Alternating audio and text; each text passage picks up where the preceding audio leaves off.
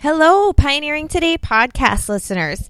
So I'm really excited to talk with you guys today about, this actually came in as a reader question, and it was also something that I have been thinking about lately and trying to do better of, and that is, how do you make the time or figure out how to fit it in with our schedule to make everything or most things from scratch, to eat healthy by preparing food at home.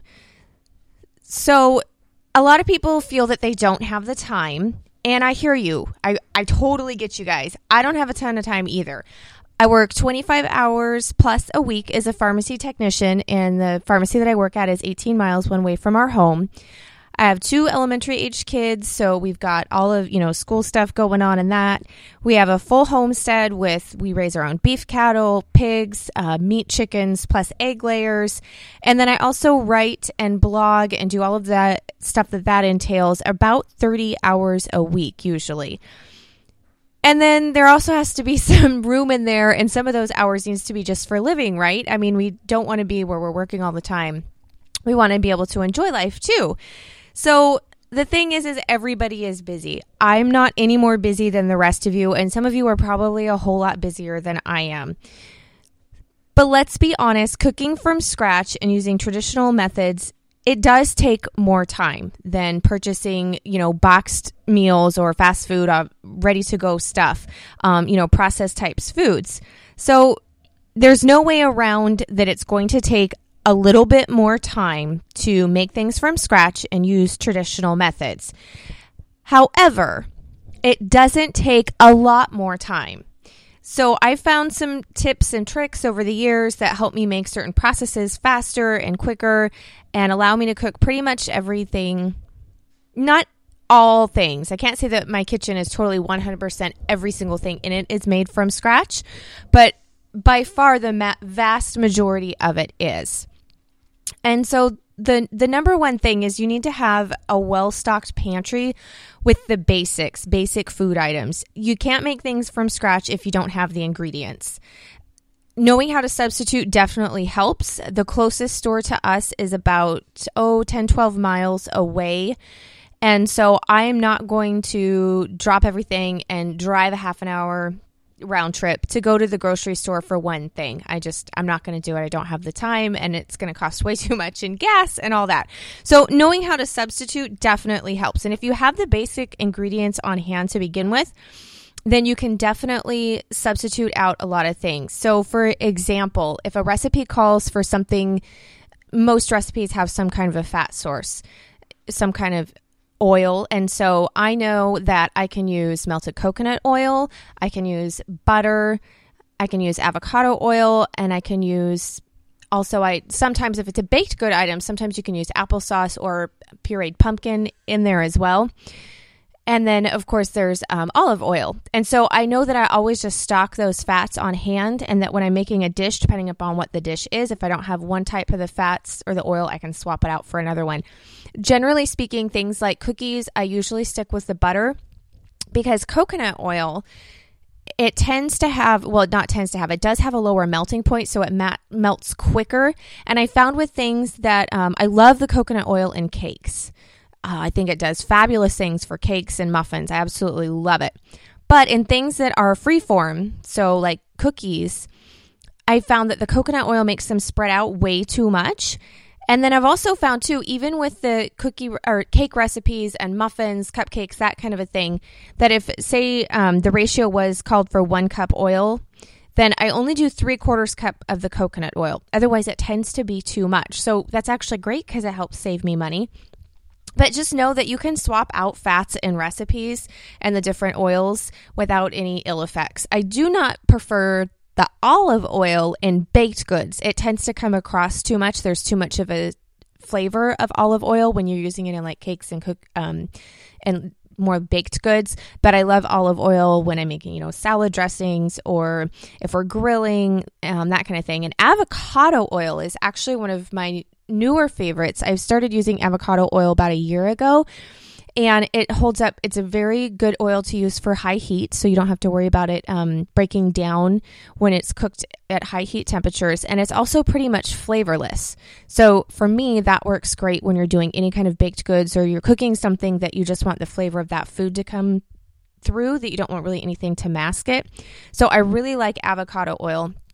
And actually, the avocado oil is a pretty good deal, and the best place that I found to purchase that has been at Costco. So our Costco carries organic avocado oil. So if you have a good pantry that's well stocked with just your basic ingredients, so you're going to want things like your flour, your different kinds of flour. We grind our own wheat, so I have different wheat berries, salts, herbs, spices, your fat contents. So I just kind of went over your fat sources. Those kind of things, if you have those in stock, you can make pretty much anything at home from scratch that you would buy in the store if you have a good set of basics on hand. So that's my number one thing, is to make sure that you just have a good pantry stock set up. And I will link in the show notes my 8 basic food storage items, and that will kind of go over that in further detail, talking about, how to store it, how much, and that kind of a thing for your family. So you can grab that in the show notes at melissaknorris.com. Click on the podcast button, and then this is episode number 53. And so you'll be able to find all of that there. So then the next thing, and some of this might really seem really basic, but I find that when we tend to get away from the simpler basic things, that's when things start to get crazy. So I always go back to the basics, because there's a reason that they're the basics, and it's usually because they work so well. And that is just to have a basic set of meals that you know that your family likes.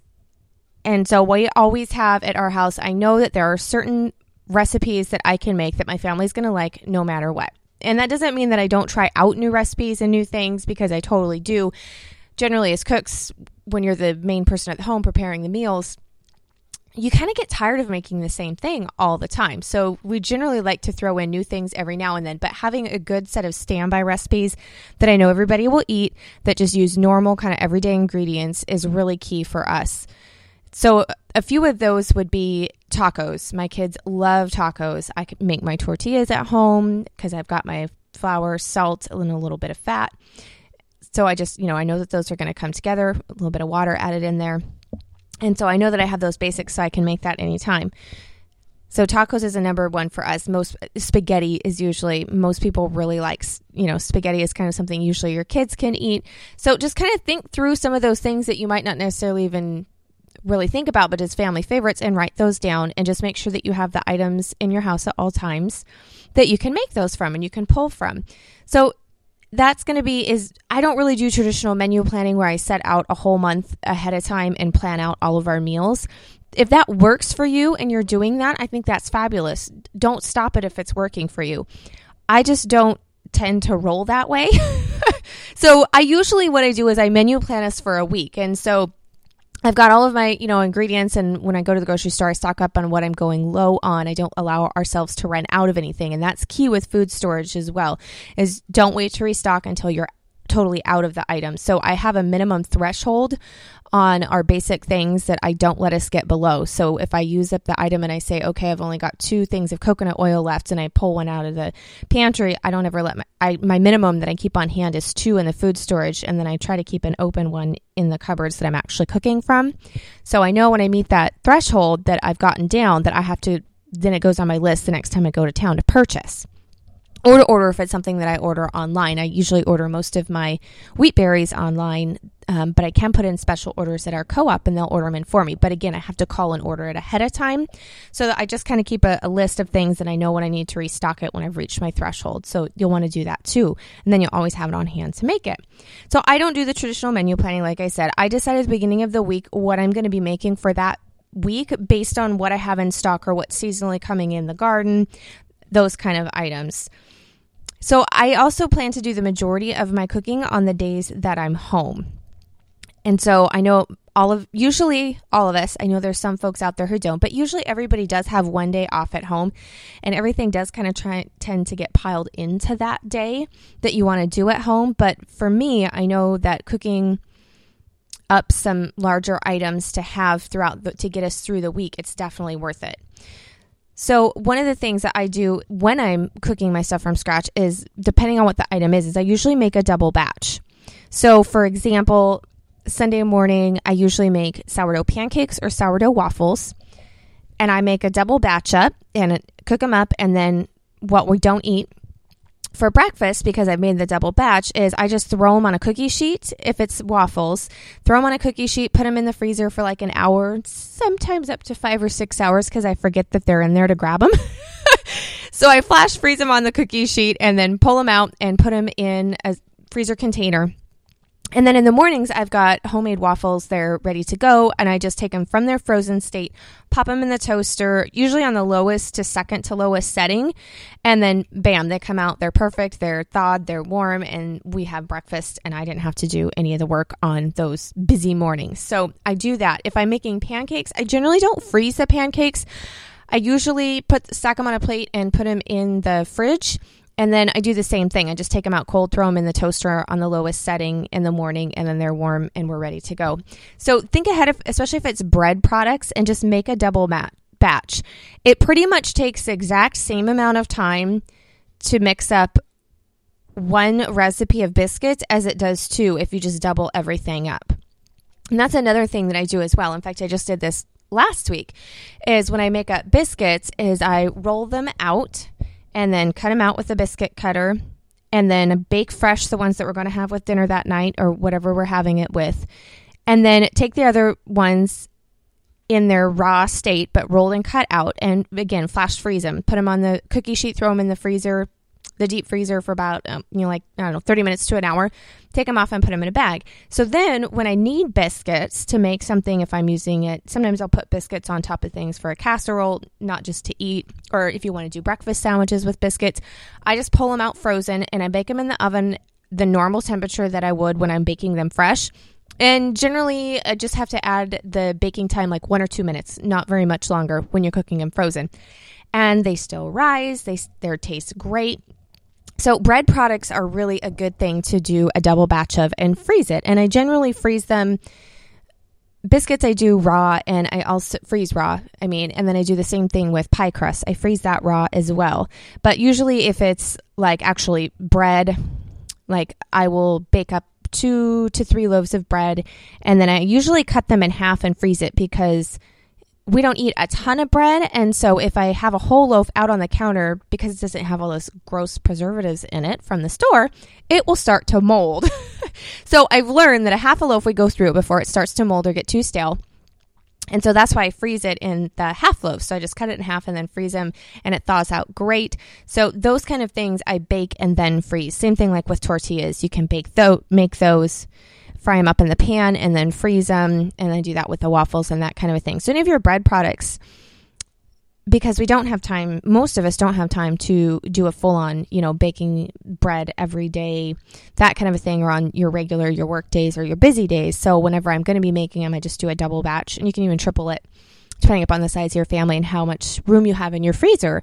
So that is one of my other tips on making sure that I have it. And so it's kind of like I'm basically making my own convenience items that you would purchase already pre-made in the store. I'm just doing it at home when I'm already making it and just doubling it up for use later.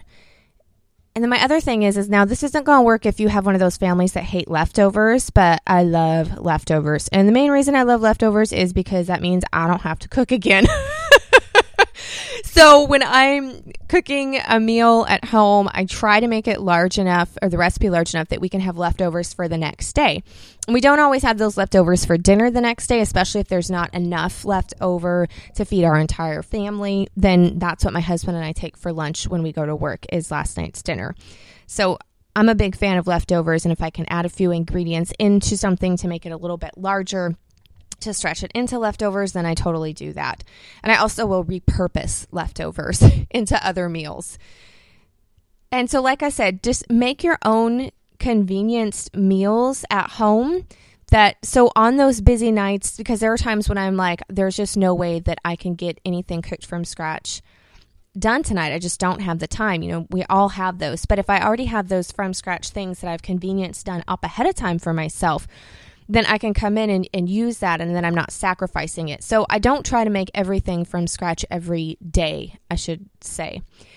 so one of the things that we just did, and I'm telling you guys, I'm in love, and I'm going to be doing this a lot more, is I got 80 pounds of boneless, skinless chicken breast on a really good deal. And so I purchased it, whole 80 pounds at once. And when I brought it home, obviously it was in a cooler. And so I had to get that processed, however we were going to preserve it, pretty quick. And 80 pounds of chicken is quite a lot. It took us about 2.5 days because I brought it home on a work night, and I don't normally get home until about 7 at night. And so, but we canned it. And so having that canned chicken has been awesome. I have been using it a lot. And so I ended up vacuum packing and freezing some of the chicken, but I'm probably going to be thawing some of that out when I go through my canned stuff and canning it, which you can do. So it's just been great. I canned it I just chopped it up into uniform chunks. And I'll probably be having a tutorial on how to can chicken for those of you who aren't really familiar with the process on canning meats or would like to learn how. So that'll be upcoming. I don't have one on the blog right now. But I did it in some quart-sized jars and some pint-sized jars. So depending on what I was making or how much cooked chicken I need, that I would have. And what's great is as it cans and it cooks while it's canning, is it creates its own broth inside the jar. And so this week I did homemade chicken gravy. That was actually last night. I got home late from work, and so I just popped open a pint-sized jar, melted a little bit of butter, added just a little bit of flour for the thickener, and then I dumped in the entire pint. And so the broth and the juice from the chicken was the perfect amount of liquid. I just had to add, I think I ended up adding just like a splash of milk, and so it was almost a dairy-free sauce. And then the chicken in there, and then let that all cook and make this really great chicken gravy. It was awesome. And we had that over some quinoa that I had cooked extra. See, that's my thing. I'd cooked extra the night before. And then for our vegetable, we had our home canned green beans. And so that was work and all stuff that I had done prior. And then when I needed to make the meal, I mean, it was done and on the table like 10 minutes. I mean, super, super fast. So make your convenience items ahead of time like that on the days that you do have time so that you can use them when you're not pressed for time. So like, for instance, I do homemade pizza dough. And so if you're doing sourdough pizza, plus pizza cooks super fast. You get home, if you already have cooked meat, you're just grating some cheese, adding your toppings on, and it's done in like 15, 20 minutes. I love doing homemade pizza. And another thing too for us is, it's probably more tempting for you guys who live in the city, but I don't have where we live. I don't have the option of going to a drive-through and grabbing dinner or calling and having something ordered or picking something up. In the neighboring towns where I live, we do have a couple of restaurants, but again, I'm going to have to drive much further to do that. And so usually, well, we just don't, not usually. It's just not something that we do. We do occasionally go out to eat, when it's planned, but as far as just like on a weeknight when I just don't want to cook, it's just not really an option. So I've just found things that work to do ahead of time like that. So like I said, you can even, if you're doing sourdough, if you're going to have pizza that night for dinner and you want to do a sourdough crust, which is great, then just go ahead and all you do is mix that up in the morning before you leave for work. It's going to take you like 2 or 3 minutes, literally. It's quick, and then you just let that sit until you get home, and then you roll it out, put your pizza stuff on, bang, dinner's ready in like 20 minutes. Or you can also do, if you're not going to do a sourdough pizza dough, you can also just use your regular pizza crust recipe. And like I said, you can make up a couple extra, and I put them in the freezer, and then I just throw them in the fridge. If I know if they're frozen and I want to make pizza that night, I'll put them in fridge in the morning so they thaw out in the fridge.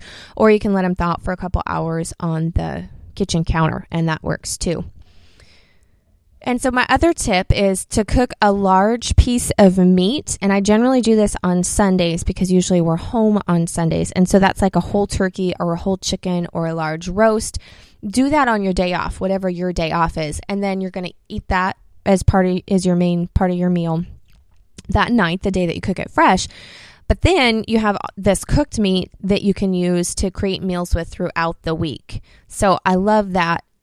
And you can also then, especially what's great about doing a whole chicken or a whole turkey or a roast with the bone in, is then you can save those bones and then you can make your own broth. So if you've never done bone broth or that kind of a thing, I will link to the tutorial on how to do that as well. And that gets you more out of, your things. And I love that. I love being able to use kind of what a lot of people would consider the kitchen scraps and making something else that's useful for and good for my family. And it's a lot lighter on the pocketbook. So we will link to that in the show notes as well. And one thing too is, I have to say is I discovered the beauty of sourdough my sourdough starter it's about 2 years old now, actually. And so I try to do things as traditionally as possible for the health benefits, as long as part of the whole homesteading lifestyle that we really like to live and embrace.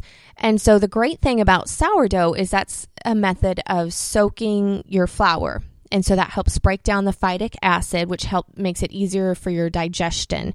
And so it's considered a traditional way. I don't have time to sprout my flour and then let it, and then dehydrate it out to when I'm grinding my own flour. So I use sourdough a lot instead, and then that way I'm not purchasing sprouted flour. For me, it's a lot cheaper just to purchase the wheat berries and grind it myself. And then using the sourdough, it does all the work for me. And I'm all about foods and processes that does the work for me, that takes very little maintenance on my part. And so I love sourdough because it does that. All I have to do is when I'm using it a lot, which is most of the time, it sits on the counter and I put it by my sink right where I'm, at all the time, so I don't forget about it. And I feed it once a day. And it just takes a couple minutes. Actually, my daughter loves to feed it, and it's been really fun telling her that we're feeding it. And she's like, well, how can you feed it? It's not alive. I'm like, well, it is alive, and getting into that whole process, and she's learning about it. So that's been really fun. She's almost 6.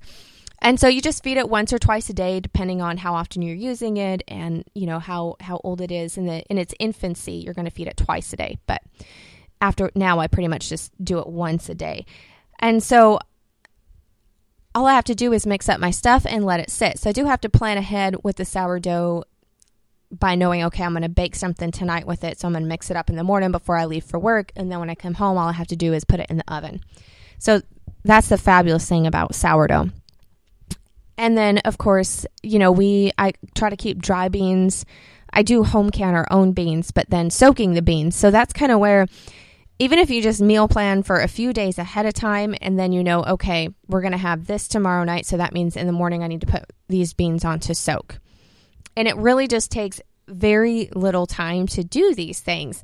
And then when you just come home, all you're doing, usually I soak the beans overnight. So in the morning, it's something that I always cook in the slow cooker. So if we're going to do chilies or cowboy beans or some kind of soup or even refried beans, then I just throw them in the slow cooker. And that is my other tip on cooking from scratch is the slow cooker. If you guys don't have a slow cooker, oh my goodness, I love my slow cooker. I'm like the slow cooker queen. I use that baby at least once, 2, sometimes 3 times a week. And so use your slow cooker. And some of our favorite slow cooker meals, and I'll link to that in the show notes, which is at melissaknorris.com. Click on the podcast button, episode number 53, and you can find that there, is our slow cooker cabbage rolls. They are one of my favorites. They're even Picky Kid approved. You can make them gluten-free. You can make them dairy-free. There's so many options, and they're actually really healthy. And when you walk in the house and dinner is ready and you can smell it, it smells so good. You don't have to do anything except open it up and dish it out. Oh my goodness, love it.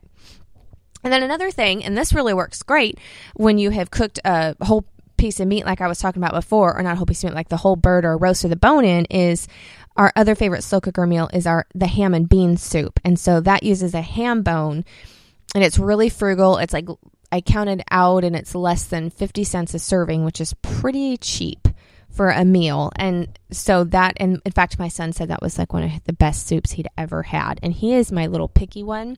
So if he gives a meal a thumbs up, then I feel like I'm doing really good. So I will link to those in there. And that's another way, is just, using that. And so slow cooker meals definitely help. And then also skillet meals are great too. Most skillet meals, and we always use cast iron here, most of those can be done pretty much in about a half an hour or less, depending on what it is. And I actually have a 25 plus cast iron, 1 dish and Dutch oven meals and foods to cook. And so I'll link to that too. So if you're looking for some new things to kind of inspire you, try out some new recipes, you totally want to check that one out. And so I want to bring to you guys now is our verse of the week. And this, if you are on my newsletter, then this verse is going to be familiar because I just shared it in my newsletter this past week, which you want to be on my newsletter. You need to go over and to melissaknorris.com/freebies. Pick up your freebies that you get for subscribing, which is the ultimate guide to home food preservation. It has over 125 plus resources, from equipment lists, tutorials, recipes, all kinds of things, all on preserving food at home. So go and get your copy. It's for free. And then you'll see me in your inbox on Fridays, once a week, with the new stuff, and then always a personal note. And so this verse I wrote about and shared, and your guys' feedback and hearing back from you was amazing, I have to say, with that. I talked about addiction and just your guys' stories. I have to tell you, I was in tears reading some of them, but not in a bad way. It was just so amazing to hear how God is moving in your guys' lives and in those that you love's lives. And just to get that, to be able to share that and to get a step into your life and to pray with some of you. It was an amazing God thing, the way that all of that was orchestrated. And so thank you so much